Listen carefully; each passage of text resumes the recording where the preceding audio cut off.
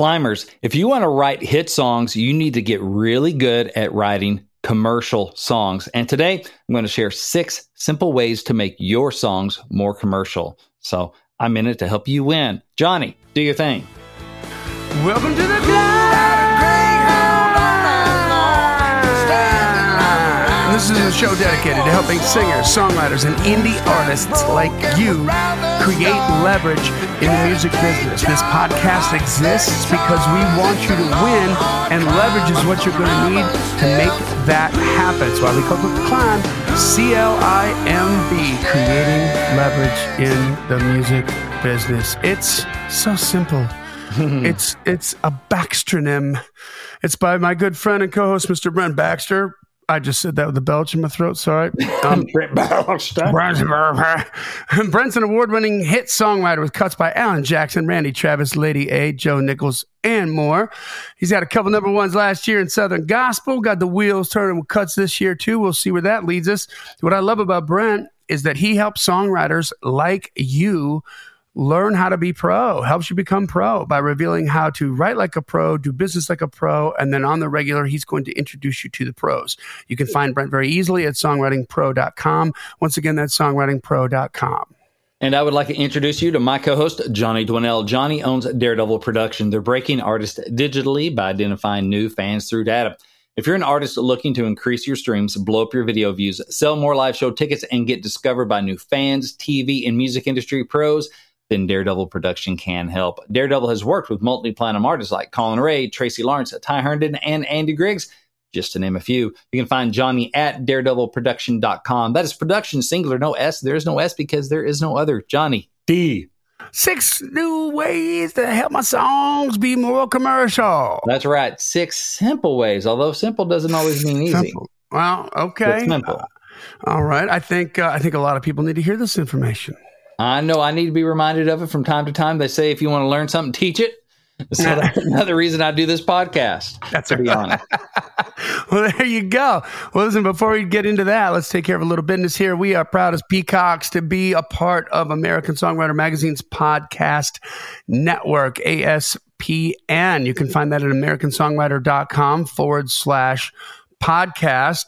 And guys, there are 15 shows here. It's all about songwriting. It's all about music business. It's all about production and all the verticals that you need to move your stuff forward. It's all right there in one spot. They have a brand new feature that you can subscribe to, by the way, called Suncast, which is the link for that is americansongwriter.com/Suncast, right, Brent? Yes, and that's SUN cast, as in Sunday, because every Sunday they send the top 5 podcast episodes from the American Songwriter Podcast Network right into your inbox. So Sun, as in Sunday cast. And we're thankful that we've been in it for, they deemed us one of the top 5 for several weeks in a row now. We're going to try and hang in there. Hang in there like a tick in a waistline. I love it. Yeah, guys, it's absolutely free, and it's just kind of a curator thing, so you can just focus on the big hitters that week. It gets overwhelming to look at 15 shows, so they're kind of curated that whole Songcast thing to make it a little bit easier to consume for them. Right. So good job there. Join the Climb community on Facebook. It's facebook.com/the Climb community. It is a thriving, always growing community of singers, songwriters, indie artists, indie musicians, helping each other out, supporting each other, working with each other, creating co-writes, getting different promotion ideas. It is a safe community, meaning that you can come in and I can safely say that we probably got like a 99.9% no spam BS kind of thing happening in here. A couple people slip through and they get Roadhouse because we protect our community with vigor and attitude and brawn. Right. Don't come in there messing. And so we, if you got something to add to this community, something cool that you heard about, saw, became aware of, read, you got a link, you want to share it, that's helpful to the whole community. please do so. Post at any time. If it's about you specifically, about you as a songwriter, about you as an artist or something like that, we want to hear about that too. We just have very specific places to put it so that it keeps it clean and everybody knows where to go to find the good stuff. That's right. The gig alert is going to be every Thursday morning typically, and Wednesday we have New Heights, and that's where we talk about your wins. And you got, hey, this thing happened or that thing happened or this is amazing or that is amazing. We want to hear about it under New Heights. Brett, what do we got going on there? All right, I got a couple new ones here. So this is just a fun place where we encourage you to share your wins and we celebrate with you. So not only do I love reading the wins each week, but I love the comments under it, people encouraging each other and celebrating. That's why it's the Climb community. So this one we have is by Patrick Adams. Says, well, I have to post about some good news received today. It's another step in the rung for the Amigos. So the Amigos are Brad Hacker, Chris Tiscarino, and Patrick Adams. He says, along with some guy named Brent Baxter, I had a song forwarded to the re-listen pile for an artist team. So that was actually, was it Drink You on My Mind?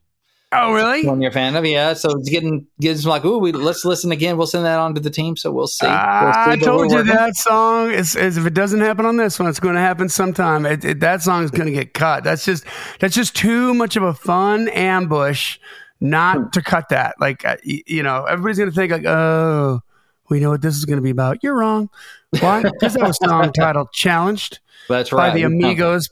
Crap out of it. The three Amigos plus Brent Baxter. Mm-hmm. And it got all twisted up. They went a different route, and then boom, it's gold. And it starts off with the most insane hook you've ever heard. It was brilliant. Yeah, that was fun. So, but he says, but that's not all. They also had two other songs forwarded to two different artists for another listen as well. Now, I know it's not a hold and it's not a cut, but it's one more step on the journey. I'm celebrating every milestone, no matter how small, because it's about the journey anyway for me. Hope you guys are having a great week and keep on climbing. We'll see you down the road. So that's from Patrick Adams. So that's way awesome. To go, Amigos. Fun to hear. Yes. And another, climber here, Bill O'Hanlon. We know Bill. It says, waiting on the sync contract for a song of mine that was placed in a movie for $12,000. So nice win. And also he finished his 303rd song for the year yesterday as of this recording. So by the time you hear it, he's probably up at like around 4,000 songs for the year. So congratulations, Bill. Congratulations, Patrick, and good luck to both y'all and everyone else, man. Let us know those wins so we can celebrate. Heck yeah. Way to go. All right. Subscribe or follow the podcast. Sorry, I just had a major sneezing fit right now. So hold on. I don't think I have any more under. Subscribe or follow the podcast, whatever platform you're on. Make sure you get all those episodes in there and tell a friend about it. You're with us for a reason. It's working for you. You're getting information. You're getting whatever it is, whatever itch we're scratching, man, share that with a friend. You know what I'm saying? Share that with a friend. That's what we want to do. I wouldn't recommend that in your personal life or over spring break. If something's itchy, you probably should keep it to yourself. See a doctor. Maybe share it with the doctor, but no one else. But when it comes to the podcast, if it's itchy, then share it. So anyway, sorry that threw me. That's awesome. I love that you were the one that said that once again. Nick, I'm becoming more of an angel. You're becoming a little bit more of an outlaw. I'm just saying it more. Well, there you go. Oh, I heard that. Mic drop. Well, yeah, I'm just, how it is. So six simple ways to make your songs more commercial. That is true. Yes. If your goals are like mine, which is getting cuts, getting hits, that sort of thing, then your best bet is by writing well-crafted commercial songs. So I want to share 6 simple, and simple doesn't always mean easy, ways to make your songs more commercial. Speaking of which, I wrote a song one time called Simple is Hard. And, yeah, got to cut with an indie artist. It's simple, but sometimes simple is hard. So don't be scared and don't be overconfident, either one. So we're just going to share these for you, and hopefully it'll be helpful for you on your climb. First one is write up tempo. Johnny, this kind of goes back to that coffee mug incident in the parking lot behind Daredevil Production. How we first met. That first conversation of ours, I remember we're sitting outside, and I had this one of those, because I was working at Starbucks at the time, so I got a deal on one of these coffee mugs that you could do like dry erase on the mug. Then it fit inside the plastic sleeve, so you could write messages and stuff, and you could see it through the plastic, and you have your coffee in there. So I started writing these reminders to myself based on study and getting my teeth kicked in on writing and doing this different stuff. So I was writing these reminders out. And so Johnny and I are sitting on, I think you're, out in the parking lot, we're talking, getting to know each other, and you're staring at that coffee mug every once in a while. And finally, you trying to be cool, because it's like, this is Brent Baxter, hit songwriter. I got to be cool. I got to play it cool. We're cutting one of his songs. I want to be professional. We're all over that now. Like the man. We're way past that. Way past that. Now you know me, and but you asked me about it, and basically what I said were these things. It's funny how these have not changed in the years, because this is back before. This was like 2012, probably, when we worked on the Matt Klein record. It was like 2012. These have not changed in the past almost decade, which is crazy, Johnny. We're coming up on a decade as friends. Anyway, wow. Anyway, blew my own mind there. So MBS. That's right. So first one is write up tempo. Okay, you need to learn to write tempo. If you don't believe how important this is, count the ballads on the radio for an hour. Or, go a deep dive. Do it for 24 hours. Exactly. Stay up and count the ballads. It's going to be the same number, I'll bet. Yeah. Or just pull up, your American Country Countdown, or your Billboard Hot 100, or whatever your genre happens to be. I think more country, but man, it's really the same in any genre, I bet. Or just listen to a few of the current top albums and count the ballads. Knock, knock. Who's there? Math. There's a I don't like Math. That's truth.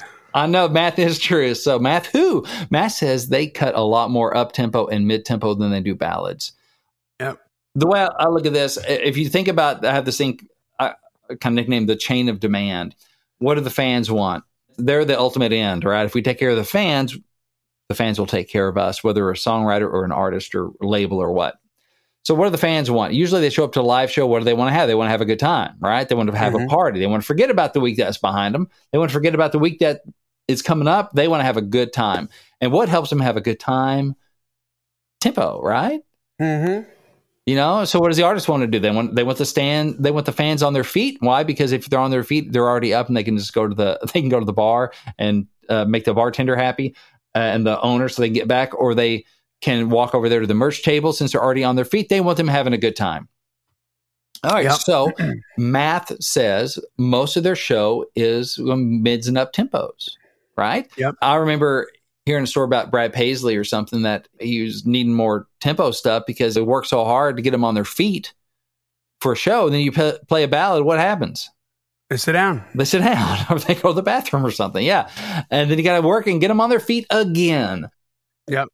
I remember seeing Mark Wills in concert at the Riverfront Amphitheater in Little Rock, Arkansas, back before I moved to Nashville. So this is like 2001 or something, or maybe it was like right after I moved. I think I was back home. So it was like 2002. I was home for a weekend for Riverfest or something, and I saw him. And, Mark Wills, great singer, a lot of hits, but most of them are kind of ballads. He's kind of a crooner, balladeer. That's kind of what he is probably most known for, some of his ballads, except for 19-something.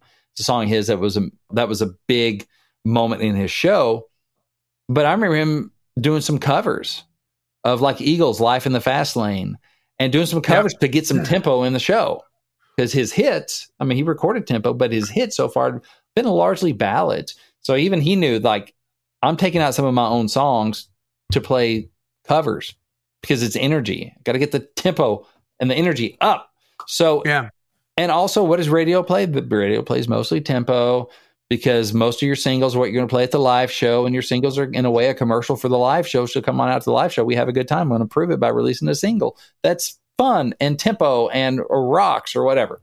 So, man, just do the math. Most stuff is mid or up tempo. The more that you write, the better. And it's hard to do well. I do these publisher events, and I interview different publishers and producers, and like, what do you need more of? Great up tempos, because it's hard to do well.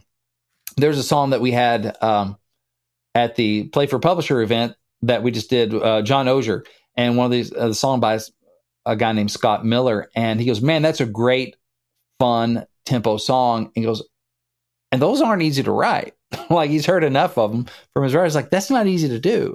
That's great to do one that's just fun and tempo and feels good. Like, those aren't as easy as you think. They always need more great ones.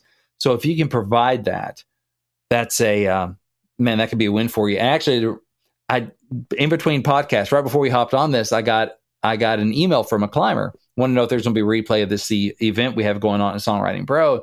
And also, I want to miss it. I'm at band practice because we're taking, like Johnny suggested, we're taking some of these ballads I've written and we're turning them around. Shut up, really? Yeah. Johnny. Oh my God, I want to hear it. I want to hear both. I want to hear both versions of that, Johnny Matt. Like, I want to hear the previous version and like okay. Where do we put that, Brent? Like, I want him to post that in the climb community if he's willing to do it. Like, post the original song and then post like, okay, here's what we did with the tempo, just to show people how different it is. Yeah, you know? We have Tempo Tuesdays that we hopefully posted there in the climb community every Tuesday. I got my buddy Connor working on that. And so Tempo Tuesday, drop your before and after. Love it, yeah. Before and after. So you can just play it live, or you can drop the links or whatever you want to do, so we can see the different versions of it, which is fun to see what that does. And just the same thing. It's like, you know what? When you do a tempo version of your own ballad, you're not forsaking it, man. It's like your own remix, right? Yeah. It's like a different way to do it. You don't ever have to let go, or you're not going to like sort of bastardize or sully the old one. If that's the way it should be, then it'll be like that. But you just might surprise yourself at like, wow, this is freaking really awesome with some tempo on it. Yeah. We love this. So I think, I'm so glad that he's doing that. Yeah. So that was awesome to see that right before we hit the red button here. So good luck, Johnny Matt, and keep on climbing. So right up tempo. So that's, again, it's simple, but it may not be easy if that's not your normal, the way you want to do it. That's not your normal direction that you naturally flow in. And I know it as a lyricist, it hadn't always been that way for me, but now I'm making an effort to go, when I song title challenge my own titles, going, how can this be a tempo? How can this hit some of these other points that I'm going to say? And then you get more of them. Then you have more of them to bring into co-writes. And now, man, most of what I write is mid or up tempo. Hey, I got something to add to that. This is a perspective I haven't thought about. Is like, there's a lot of songwriters in this town who kind of came up because they initially sort of got in this camp of an artist, and that artist broke. Yeah. And so when that artist breaks, then they're going to, they're going to want to keep some of that formula, the magic formula in there, and keep writing with those people, right? Oh, for sure, yeah. Even if, you're speaking about like from a universal perspective, but let's say that, because this is a real world example, like let's say you get hooked up with a specific artist, and hopefully you're writing with a bunch of artists and you're making all that happen. But one of those artists breaks, and you're like in that inner circle now, and if all you're doing is writing ballads, then maybe you're going to get one song on that record. Yeah. If you're writing tempo songs, maybe you're going to get 3 or 4 songs on that record. You know what I mean? And then the show, when you're talking about like a high energy kind of a show, there's going to be some ballads in there. They're typically going to be grouped together. It's going to create a moment because it's going to be so much different than the rest of the show. It's going to be up tempo. And so it's going to be this moment that you never remember. And by the way, because they create such moments, I think that's why they imprint on our souls. You know, when we see that, that guy's going out playing, that artist, that guy or girl's going out playing in front of 10,000 people each night. You're making money on that. You want to make it on 4 songs? You want to make it on 1? Yeah. Well, I have a couple things on that too. So one thing I've been trying to do, and I haven't been great about doing it, it's just time, but look up on YouTube or wherever I can live concert footage. Like if I can get a complete show of an artist, like an hour set of a major artist, and watch it from start to finish, even if it's a bad angle from out in the crowd. I don't need to know their dance moves. I need to know what songs they're playing, what they're doing in between, what their vibe is. So I found one for Jake Owen. So it was like an hour concert or something. It was like one ballad. And it was his current single. I think it was Made For You. We Want What We Ain't Got. Oh, it was, I don't think he played that one. I think he played Made For You. And What We Ain't Got is a fantastic song by Travis Meadows, the writer, and it was a hit for Jake.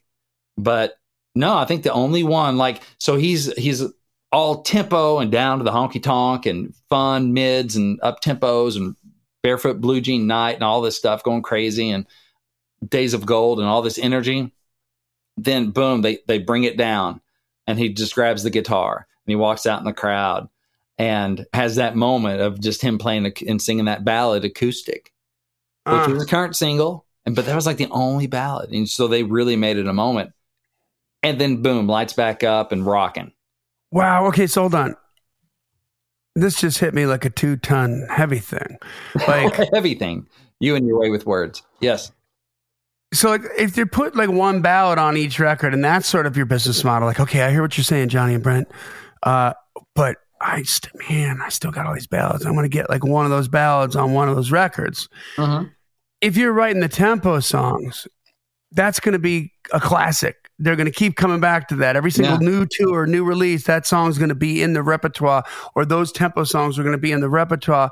But if you got the ballad, it might be different this tour than the tour before, because they got a new single that's a ballad that's out. And then the other one is going to be forsaken because we can't put too many ballads in the show. I never even thought about it. It's the same thing on radio. You know, I was blessed with Monday Morning Church. It is a ballad. Mm-hmm. And Alan Jackson, top 5. For one, even Alan Jackson can't push every ballad up to number 1. Okay, so first of all, there's that. We went like number 4. Well, that's not getting the recurrence that like Living on Love is, or the recurrent spins, not like the Chattahoochee, or a lot of that stuff. Not because, I mean, it deeply connected with a lot of people. I'm very blessed. I still see some stuff online about it, and how some people, it's their favorite Alan Jackson song. And that's awesome. And I'm very thankful for that. But every quarter, I'm reminded that, you know what? That's not getting spun as much as 5 O'Clock Somewhere. And those are great songs. So it's not like, oh, my song's better. But no, those are great songs, and they're worthy of every spin they get. But they're going to lean more toward the tempo than the ballads for those recurrent airplay on those classic artists. And even though they've had hits of tempo and hits of ballad, it's going to get more. And same thing in the show is, boy, Alan only has so much time in a show, and he's got all these hits. How many ballads do you think he's going to play? Mm-hmm. That's even more limited real estate.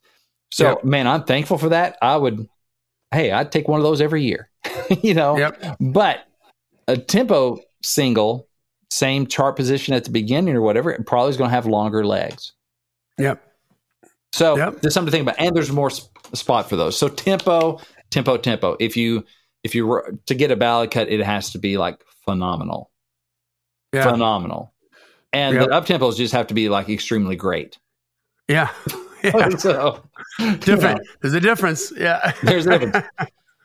All right. So point number 2 is write positive. This was also on that coffee mug. Up tempo, positive. Mm-hmm. So if you're like me, your natural inclination might be to write something sad or negative. Not that I'm a negative type person, but when I started writing, it was because so-and-so didn't like me back, or the unrequited, you know, if you're happy, just go be happy. If you're sad, that's what spills out on the page, usually at the beginning. It's my catharsis, my self-therapy, it's whining, it's whatever. Or those ballads, those heartbreak ballads that you come up on that just killed you because, like, oh my gosh, I like this girl, and Vince Gill came out with Whenever You Come Around. Or these things that you're just like, oh my gosh, it just hits so deep, right? And so that's a lot of what comes out for a lot of writers at the beginning. Not always, but a lot of us. I mean, maybe pain is more interesting than happiness, you know, but not for radio. Radio likes a positive. They want you to be happy because the listener is happy, and they keep listening through to the craft distillery commercials and the local car lot commercials.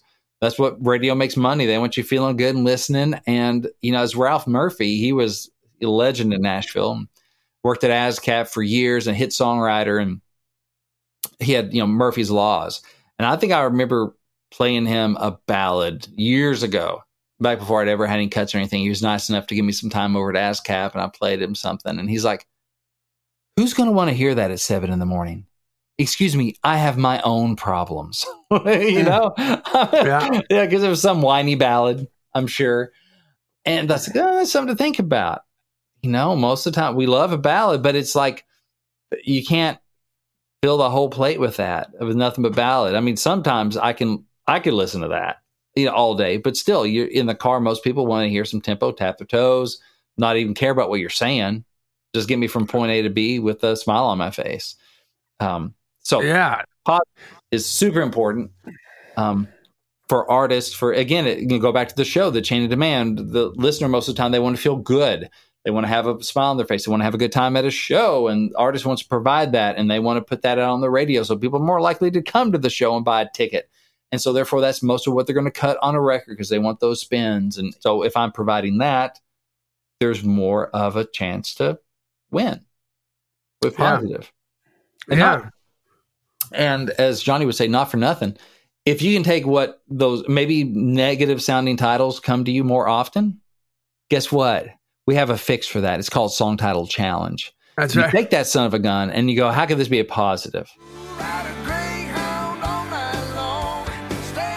Climbers, do you have a groundbreaking song that the world needs to hear?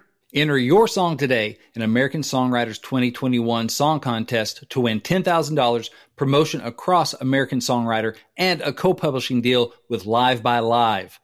Get your songs in front of the contest judges who are also #1 artists like Paul Stanley from Kiss. I love that. Vance Joy and Martina McBride, along with top A&R executives such as the Senior VP of A&R at Atlantic Records and BBR Music Group. Go to americansongwriter.com/song-contest to enter. Again, that's americansongwriter.com/song-contest to enter. And if you use the coupon code CLIMB, all capital letters, CLIMB, you'll save 10% on your contest entry. No reason not to do it now, guys. Hello, Pantheon Podcast listeners. Christian Swain here to tell you more about my experience with Raycon earbuds. Our family now has 3 pairs of Raycon earbuds around the house, and my wife just grabbed a pair of the Headphone Pros to replace some headphones from a company that was double the price. And yes, she loves them. Now, if you haven't pulled the trigger on a pair of Raycons, or even if you have, but you're in the market for another pair because they're just that good, well, now is the time to check them out, because they just launched their upgraded model of the best-selling everyday earbuds.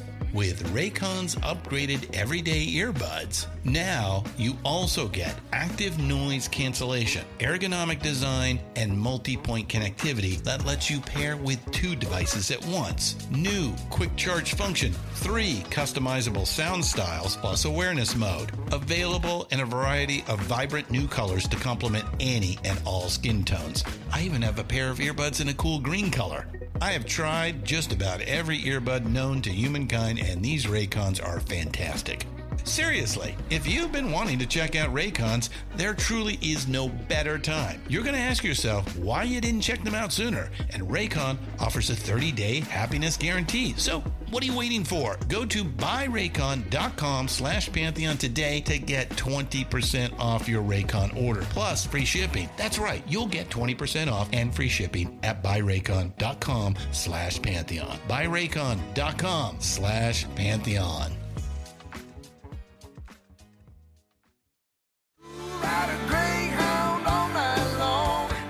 How could this be a positive? I was doing one yesterday for my personal song title challenge, so I'm somewhere in the 2000s. I'm going through and I picked the Prettiest Ugly Duckling in there and song title called I Could Do Better. Okay, what could this be about? Well, I could do better than these worn out blue jeans. I could wear some nice stuff. Say, what could I do better? Well, how do we make it a love thing? I could do better with how I treat you. I could do better loving you and treating you right. Like, yeah, that's my. Yeah. So what I did was I could do better than these blue jeans. I could dress up nicer, whatever, but there's no way I could do better than you. Yeah. I could do better at this gig I got, get a bigger paycheck if I had the shot and corner office and blah, blah, blah. But there's no way I could ever do better than you. Yeah. Yeah. And so you make it a now it's positive. positive. Now it's not like the singer now isn't the guy that, like all of us, fails at times to be perfect, right? I could do better. Yeah, it's not that it's not true. I can do better at loving my wife. Who couldn't be a better person? None of us have topped out, right? There's always room for improvement. So it's not that it's not true and not relatable, but it's not nearly as commercial. But if I make it, I could do better at these other areas, but I could never do better than you. I mean, I could never find anyone better for me than you, more wonderful than you. All of a sudden, the singer looks humble, thankful, putting the woman on a pedestal. Like, what girl doesn't want to hear that? Because first of all, she's probably going, yeah, you could dress a little nicer. Yeah, I agree with you on that other stuff. But for you to say, I can never do better than... I've seen better days. Yep. Yeah. But to say, I can never do better than you, girl. Wow. Okay. That's just more positive. Makes the singer look good. Makes the listener feel good. The girl who's singing to feel good. Like, how does that not win? Yeah. And it lends itself more to like at least a mid-tempo to a positive, to up-tempo kind of thing, which makes the writing up-tempo easier when it's a positive thing too. Because you're naturally going to want to go there. Sync. Yeah. More chance for sync. Yeah. I mean, you can still write a positive ballad, but it makes more sense, right, to do up-tempo. So that's writing positive. Number 3, write from the me to you point of view, or like first person point of view, or direct address point of view. Because singing I love you is just more emotionally powerful and impactful than he loves her. You might hear he loves her in a song. You're like, okay, that's an interesting story song, but it's about these other people. Maybe I can relate to it and kind of plug in emotionally here and there. But to sing, hear an artist singing I love you, man, if you want to connect to an audience, I and you is a good way to do this. And so there's just this emotional immediacy and impactfulness that just, hey, if you want to pretend that Dierks Bentley is singing to you and he's singing, it's a lot easier when if he's singing I love you than if you're a female listener and Dierks is singing I love her, you're like, who is this blankety blank woman? Who is this bee? I don't like her. I want him singing to me. Right? If you wonder how, it just makes more sense. It's more immediate. Or now sometimes you want to change it if you need to, because if it makes the singer look bad to be that guy, you can mess with different points of view and that sort of thing. Or maybe she hurt me is better than you hurt me because it has more of a positive impact on the listener. Like you're not calling them out as being a loser. But in general, or in the case of Tim Nichols with "Live Like You Were Dying," it's preachy if it's first person. Yeah, like Tim McGraw had a cancer scare and he went skydiving. What happened? Oh my gosh, I didn't read about this in Country Weekly. But if you make it, Tim still, and also since he didn't have a cancer scare, it's unauthentic, right? It would be piss off the people who really got cancer. Like, you don't know what the hell you're talking about. Exactly. Instead, he's just the fellow traveler who's relating this great bit of life advice that he heard from someone else. Right now, it becomes inspirational. The same people that would have been pissed off if he was preaching to them about what they should do if they should have cancer, and he's never had cancer. Yeah, exactly. He's like, this is what this dude told me, and wow, what a life lesson I could apply to myself. It hit me like, wow, yeah. So yeah. But even on that, it went to the IU direct address in the chorus, even though it was a quote. I went skydiving. And he said someday, good I point. hope. Yeah. Good point. Because it was so much more impactful than he went skydiving. He went, You'd be like, that's weird. Why are you so fired up about that dude? But if you're quoting him, it allows you to say that. And then at the end, it's like he said, I hope someday you get the chance to live like you were dying. So it was direct address, like to the listener, even though he's quoting it. So the me to you is just try that. It's more emotionally impactful. It's a simple thing, but sometimes we don't think about these simple things. Just pronouns, they matter, y'all. And well, that's a whole nother podcast. But anyway, one step on that landmine. Pronouns matter. Too late.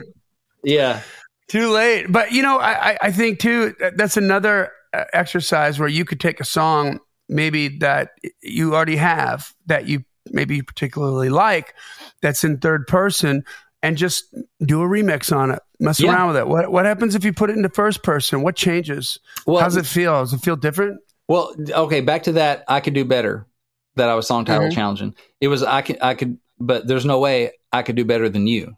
Right? That was, I've trained myself enough. That's the default is I'm singing to the girl because it's a positive love song. That very easily some people might have been like, but there's no way I could do better than her. Right? Yeah. It makes sense. It seems subtle, but it's going to hit a little different. It's still positive. It's still love. It's still lifting up the woman and making the singer look good. But now, who are you talking to? You're not talking to your love.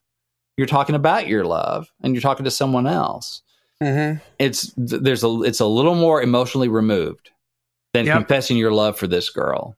Now, you're a little less likely to dedicate that song to your loved one or to play it and go, I thought of you.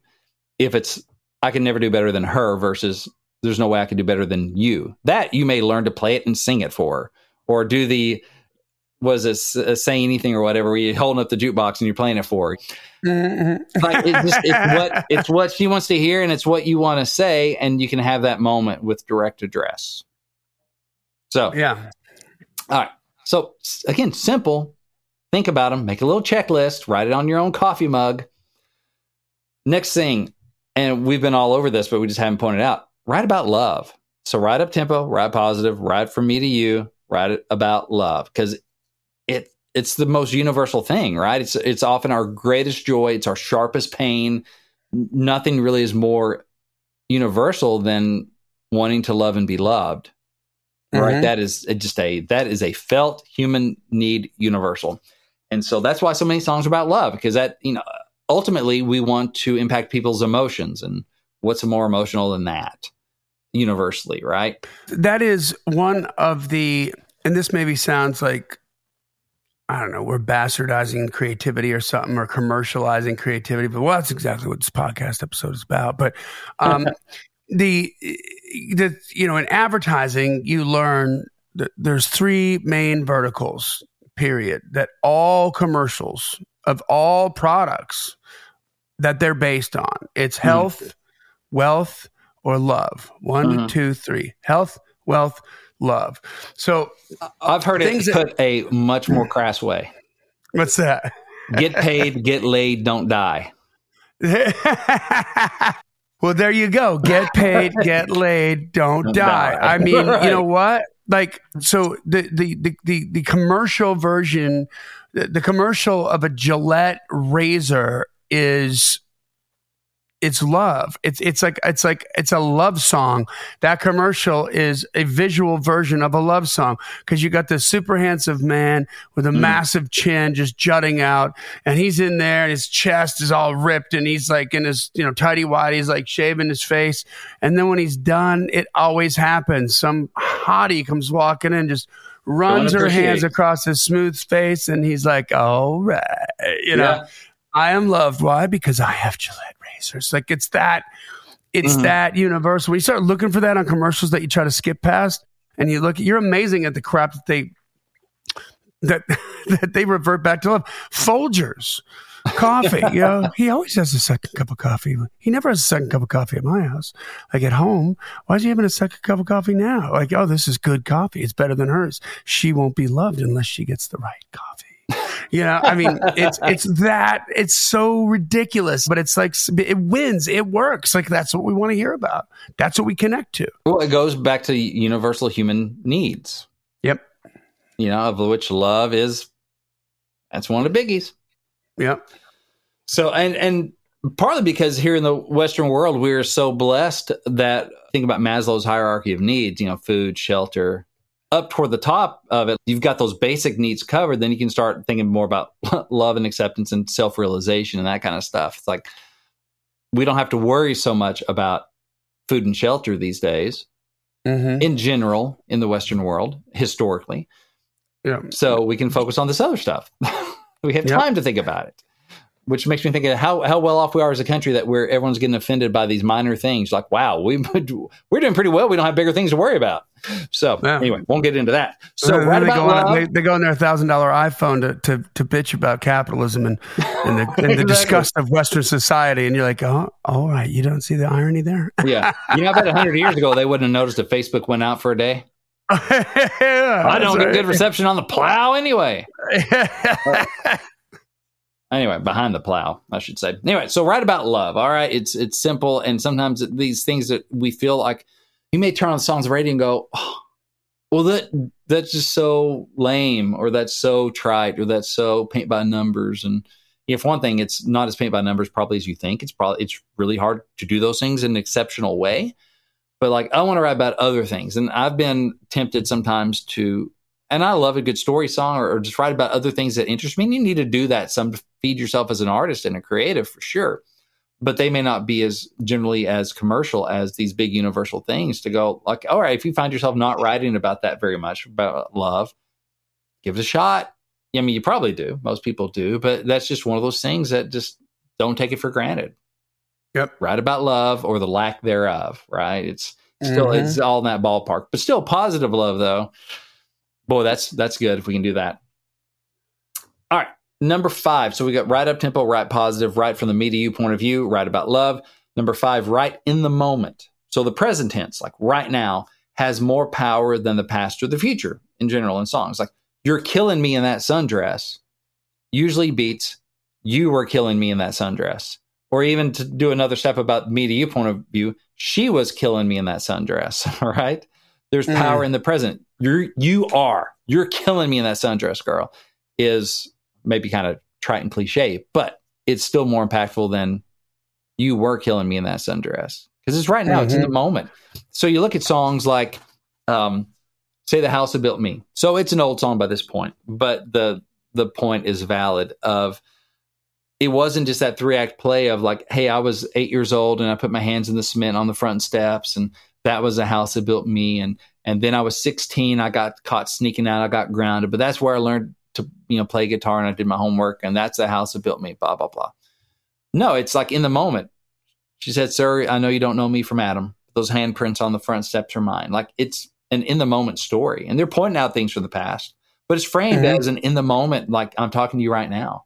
Or that Jason Aldean song, Tattoos on This Town, is a good example of writing in the moment in a song that could have been a 3-act play going, hey, I was a punk 14-year-old and spray painted on the overpass or whatever. And we left tattoos on this town. And then we were 17, dragging Maine and burning rubber and leaving skid marks and putting tattoos on this town. No, they don't do that. All those like past story, blah, blah, blah. It's all present. Like, man, right over there, we left that. And right over there, we did that. And right over there, we did that. Like, he's talking to us right now in the moment. So there's this air of like presentness about it, not just telling all the story. Let me tell you something that happened 20 years ago. It just feels more like he's walking around and giving us a tour of his hometown right now. Like, there's a difference. It's from a nostalgic point of view as opposed to. I'm taking you back to that time. It almost feels. I guess what I'm trying to say is it feels more nostalgic, right? In a way, at least right now, he's telling you the story in the moment, and he's not. It's all framed in a present conversation than like this big in depth. It's almost like snapshots of these little things versus like I'm telling you this whole story. It's just a different kind of framing it. So the more you can frame a lot of this stuff in the present. So instead of maybe, she left me, that hurts. Sorry. I bet you could wring out even more emotion if you're leaving me. Yeah. And how much more is, what can you dive into there in the moment and paint that picture? I think of Bon Jovi, I'll be there for you. I guess this time you're really leaving. Yeah. I heard your suitcase say goodbye. It wasn't like, well, you've been gone a month now, but I would want you to know I'll still be there for you. It's just not as immediate, literally, because it's more past tense. I mean, there's a place for those songs, but turn on the radio. Turn on the radio, whatever genre you're in. I bet you don't hear a lot of songs that happened in the past. Stuff is right now. Whether it's right now in the club, I'm dancing. Right now, I'm getting with you. Right now, I'm missing you. Right now, I'm leaving. Right now, I know the way you breathe, so I can tell you're not asleep right now. Right now. I knew you weren't really sleeping last night. Yeah. You're probably thinking about that fight we had. Let's talk about it this morning. No, it's in your head right then. Yeah. It just, and it helps clear a little bit of the logistical time clutter. Just make it right now. You don't have to worry about and then 5 years later, I got a job and I'm working and let me get all the way back around. It kind of can clean up some of the logistics a little bit. That's right. And give you some more space for furniture in that line. Yeah. I mean, we did So Let's Fight. Okay. So that's the song Johnny was referencing. The song I wrote with Craig Campbell. You may know the artist, and Matt Klein, my brother-in-law, and who's also a good writer as well. He's more than just my brother-in-law. But anyway, so let's fight. And the thing of it is, the whole turn of it is, let's fight together for our love. Let's fight for our love together, not let's fight each other, right? So it could have been one of those 3-act plays. Like, here's a story from our relationship, and you said, let's fight. Something happened. We had some challenge in our relationship. Then you said, let's fight. Say what we need to say tonight. Refuse to walk away. We can't keep going on like nothing's wrong. We're on the same side. So baby, let's fight. Mm-hmm. It could have been a quote. Then we had kids and things were stressful and we were drifting apart. And then I looked at you and said the same thing you said to me, let's fight. Da, da, da. Yeah. Yeah. Okay. Makes sense. Relatable. It's a lot of people go through that and it makes all that stuff still the same message. But instead we dove into the moment, which allows you the time and space to really try and wring out the emotion. So instead of we were just getting to know each other, blah, blah, blah. Now it's, yeah, girl, I know the way you breathe, so I can tell you not to sleep right now. There ain't no sense in this. You've closed your heart just like a fist and shut me out. You know, if we're going to get past what we're going through, there's only one thing to do. Let's fight. So you're in that moment. And that triggers the memory better for some reason. Like I remember the first time I heard that song, because Kelly and I got one of our artists to cut it. And smart guy. Yeah. Yeah. Mm-hmm. And just the first line too, same thing. His head just goes down. We're drunk. We're drunk. Like, okay, now we're going to play you this song, dude, that you got to cut. And he's like, all right, let's hear it. And it's that first line comes out, girl, I know the way you breathe, so I can tell you're not asleep right now. He just went, oh God, you know, like, and this is the first time I hear it too. Like I went immediately to the last time I felt that, right? The room, the girl, everything. The picture was right there in those first two lines, because I think it's triggered more when it's recounted in the moment, because that's how we think. Yeah. Kind of, you know what I mean? It puts you there. Hopefully that's the intention. And a nice little benefit of that is we never said what the conflict was or what they fought about. You know, the fact that you want to use your mom's dishes and I don't like your mom or whatever. You know, it doesn't matter. That allows the listener to put their conflict in it and relate to it more, because now you sort of let that part of the canvas white. Exactly. So you can fill in whatever it was, whatever it is next time you hear the song, whatever it is, because that's not what's important is there's some sort of conflict going on. We need to fight together for our love. That's the important thing. It didn't matter what they fought about. It could be 1,000 different things. So diving into the moment, into the present. It could have been said, you look nice in those jeans today. And she's like, what? I didn't look nice in the jeans I wore yesterday? Like, yeah, exactly.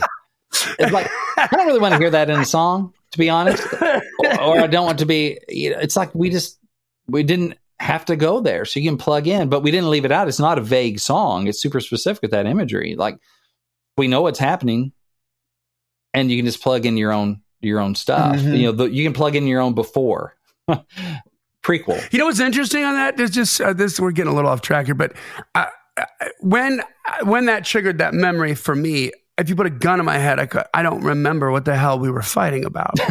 I just remember the feeling of knowing, I know she's not asleep. Her eyes are rolling around her head and the wheels are turning, my wheels are turning, and nobody's saying anything. And it's just that whole moment that was like in the first two lines, it was like, boom. And it really is. It's the feeling, it's the emotion of it that we remember. I can't remember the details. Yeah. So the details aren't even important. The emotion is what's important. Yeah. And so I never thought about it like that. That's true. I mean, it's like, people may not remember what you said, but they'll remember the way you made them feel. That kind of thing. Yeah. Which, ironically, the way to unlock a lot of that in a song is with point number 6, which is write with imagery, with detail to get to the emotional truth to help them feel that. So it's really nice you're talking about that first line of Let's Fight, because it's the imagery. Boom, took the artist right to that place. Yep. Right there. Yep. With imagery. Now, if we just said, girl, there's a conflict or we're not getting along. Okay. Intellectually, you don't understand that, right? You're like, well, I'm Johnny. I have life experience. I understand what that means to be in conflict with somebody. But I'm not feeling it. I'm not feeling it, dude. But that image, you drop that in and it made you feel it. It made the artist feel it. Like, oh, that's the power of imagery. So it's picking and choosing your details. So we were very specific in that song about even you close your heart like a fist and shut me out. Even that's a metaphorical image, but you can still hopefully see that, and you get the sense of like anger, shutting someone out, a fist speaks of conflict and stuff, even though it's a metaphorical image, not a literal one. Like I can tell, I know the way you breathe is a literal, concrete image. It's a sound. It's, you see them in bed that way. Mm-hmm. So we didn't dive into all the before, but we're definitely had a lot of imagery in that song. And same thing with Monday Morning Church. Same thing with everything I've had cut, partly because I write that way on purpose, but also I think that's what helps get those songs cut. I had a Randy Travis cut, a song called Every Head Bowed. It was on his Around the Bend record. And it's from the point of view of an 8-year-old boy in church. It's just mid-tempo. It's funny. It just leaves you with a smile on your face. It's like a little slice of nostalgia stuff. And imagery all over it. I wrote it with Brandon Kinney, who's had a ton of hits. There's a line in there where after church, they go to KFC, because this is like my hometown. Like it's a good day if after church you get to go to the KFC, and you got out of church faster than the Catholics, so you try to beat the Catholics there, And so we put that in there. To the KFC drive-through line? Oh, no, like we're going in. It's nice, but it's like, it's like this is fancy. We're dressed up. We're going to go in and sit down. Oh, it says, hit the door as the service closed, hop in the car, burn up the road to the KFC, because we're going to beat the Catholics there. Because that would be a funny thing. Sometimes our church was like right across the street from the Methodist church down across Main Street. And so you get out and maybe they're still there. We're like, we beat them out. Just little dumb little things, whatever. So that's where that came from. Just taking life experience to go, we're going to beat the and Catholics just saying better than Methodist. We're going to beat the Catholics there. There's a line that says, Amazing Grace, put that spork back down. Like basically put the food down, put your spork down while we're praying. And we said spork. And when was the last time you heard spork in a song? Right? It was an image that's so KFC, that's so, brings an authenticity. Like you just know, like, well, they've been to KFC. You don't even question it. It makes that moment more real. And also one of the fun things about that is now Brandon, he wasn't sure if like people would get what spork is. Like, no, I'm like, well, you already said it's KFC. We're talking about chicken and mashed potatoes in there. It's like, they know what a spork is. Come on, people know. He's like, I don't know. And so we went around the publishing office and like asked people. We did like an impromptu survey. Do you know what a spork is? Yes, one of those little spoon fork things. Thank you. Got enough of those that he said yes. That we put spork in there. They had the same conversation over at the label, apparently. Then he cut it, yeah. And so when Randy cut it, he changed it to fork, which I still love you, Randy. I still love you. I was a little disappointed in you there because they were worried that people wouldn't understand. Now, I was talking to, I think, Rebecca or maybe Chris Lace or someone over at the label later over at Warner Brothers. And they were like, I can't believe you took that out. That was my favorite line in the song. Like the spork song. Like people kind of knew it as the spork song. Because there was and it was just in the second chorus. So it was only said one time in the whole song. But it hit people real enough and different enough, and it fit the tone of the song because it's a tongue-in-cheek song. It's funny, and it's just for laughs and entertainment and nostalgia. They kind of called it the spork song. and then a couple years later, I was out at Scoreboard over on Music Valley Drive, and Randy was there because after the premiere of this movie he did with James Dupre. James and I are budding writers and stuff. So we went out there and some of Randy's band is there and stuff. And so I'm talking to this guy and somehow it comes up, about Every Head Bowed. He's like, oh my gosh, it's so great. You should see the look on people's faces when we play that in a church. He's like, it's priceless. He's like, come here. Hey, I want you to meet my wife. And he's like, this is Brent, he wrote Every Head Bowed. And she has this look like, He's like, it's Randy's. He said, he's like, it's the Twinkie song. She's like, oh my gosh, I love that song. So there's a line in the first verse about he's hungry, his stomach's growling in church, this little kid at church. But I was saved by a month-old Twinkie in my corduroy coat. Whenever head bowed, every eye closed. Mentioned one time, and she knew it as a Twinkie song. And she had no idea what he was talking about. She said, "This is the song with the Twinkie." Oh. So these images can be these little hooks in your song that people will remember. And of course, we remember, we all want to see the video in our head. I love it when a song makes me show me the video. Like, don't make me do homework to plug in my own details. give me even if your details are different, that's fine. Yeah. I think of The Good Stuff by Kenny Chesney, written by Craig Wiseman, and I can't remember who else, but he said, the good stuff in the beer, the whiskey, or whatever, it's dropping the ring in the spaghetti plate because your hands are shaking so much. Yeah. And he's getting engaged, and he's scared. But he didn't say being nervous when you get engaged. It's like it's dropping the ring in the spaghetti plate because your hands are shaking so much. It gives so much of his mental state, the situation, all that just from a line of image. You don't have to say I'm nervous or you being so nervous, asking her to marry you. You just show shaking hands. Show me. What does nervous look like? Don't tell me. Yeah. And you get all of it. It's like, it's a spaghetti plate. He took her to an Italian place, a romantic place, right? You take her to the nicest romantic place I can. That's why it's a spaghetti plate. Probably wasn't Fazoli's. He took her there, and I get like the whole thing. Like I see him dressed up, and he's Italian place, the romantic place, and he's pulling out the ring, and he's so, hands are shaking so much because he's so frazzled. He's so scared. And then he drops it in the spaghetti. I get all that. Yeah, it happens. It's like, wow. And that's not how I proposed to my wife. Yep. But it doesn't matter. I get it emotional. Like, I remember where we were and how scared I was. I thought I was going to give it away because she was going to hear my heart pounding. Yeah. Yeah. You're trying to play cool as a cucumber and you can't, you're like, oh my God. Just banging away. That's the power of imagery. It's not just like, it's being nervous but asking her to marry you. Yeah. But man, you even taking me to somebody else's moment takes me to my moment. So don't tell me how you feel. Show me. I mean, there are only so many emotions anyway, right? So many. I mean, most songs are like, got the girl, lost the girl, want the girl back, don't want the girl back. It's mostly the same stuff.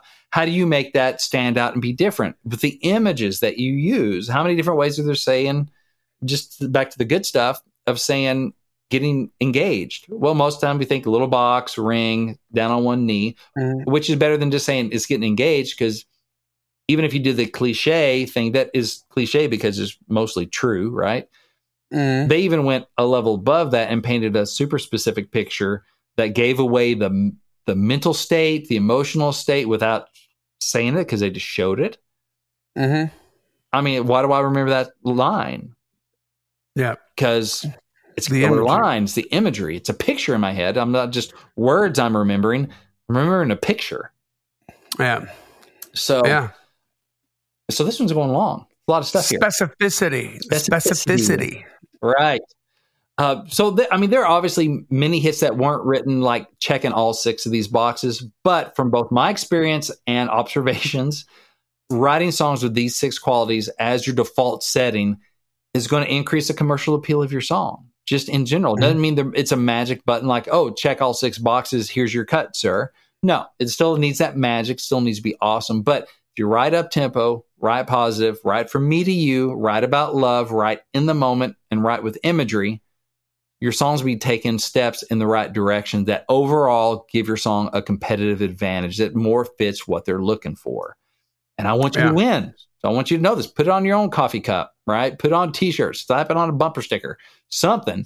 Get it in front of you, write it down, and put it in your writing notebook. So when you're going through, maybe it's the rewrite. You go, okay, I wrote as a ballad. Now can I up the tempo? I wrote that, me singing about her. Can I make it to you? Can I do that? Can I change it to, where can I plug in some imagery? So whether it's play with those puzzle pieces. Exactly. Mix and match, baby. If you can do all 6, then great. You're in the ballpark. It's not going to be right for every song, but it's something to have that where you make that decision every song on purpose. You do it intentionally. And then you make your choices as a creative, as a writer, and then you live with it. It may make your song more or less commercial, but at least you're doing it on purpose. You're not on autopilot, because writing on autopilot is not going to take you to new heights. It is a craft. Be a craftsman. It is a craft for sure. And hey, you know what? If you want to dive more deeply into this, come on over to songwritingpro.com/gift. Right now, the gift is a free ebook that details these 6 things and also has a lot more info that I picked up along my years in the music business. So that's songwritingpro.com/gift. Free ebook right now. It may change in the future to something else, but whatever it is going to be a good a little freebie for you. Just tell me where to send it. I send it to you. It's my gift to you, and it's going to help you on your journey. So I just encourage you to go there and see what we got for you. There you go, guys. So that brings us to the end of another Killer Climb episode. Make sure that you subscribe to the podcast or follow it, depending on what platform you're on. Mm-hmm. Join the Climb community. We want to see you in there. We want to hear all about your wins. We want to hear about your gigs, the whole thing. And tell a friend about it. This podcast exists because we want you to win. So keep on climbing. And we'll see you at the top. It's NFL draft season, and that means it's time to start thinking about fantasy football. FantasyPoints.com features industry-leading experts and prognosticators using proprietary hand-charted data to help you score more fantasy points. FantasyPoints.com is the place to go for whatever kind of fantasy football you play. Whether you play fantasy football, daily fantasy sports, or do a little bit of everything, Fantasy Points has the meticulously researched content to guide you to victory. And why wait for the fall? Fantasy Points also covers the new spring football league, the UFL. Join the guru, John Hansen, Scott Barrett, Joe Dolan, and other massive names in the fantasy football universe with an exclusive offer. Use code Pantheon for 15% off any Fantasy Points package, including the all-in package, with access to every article, tool, and data nugget that Fantasy Points has to offer. That's FantasyPoints.com and code Pantheon for 15% off at Fantasy Points. FantasyPoints.com, code Pantheon. Score more fantasy points.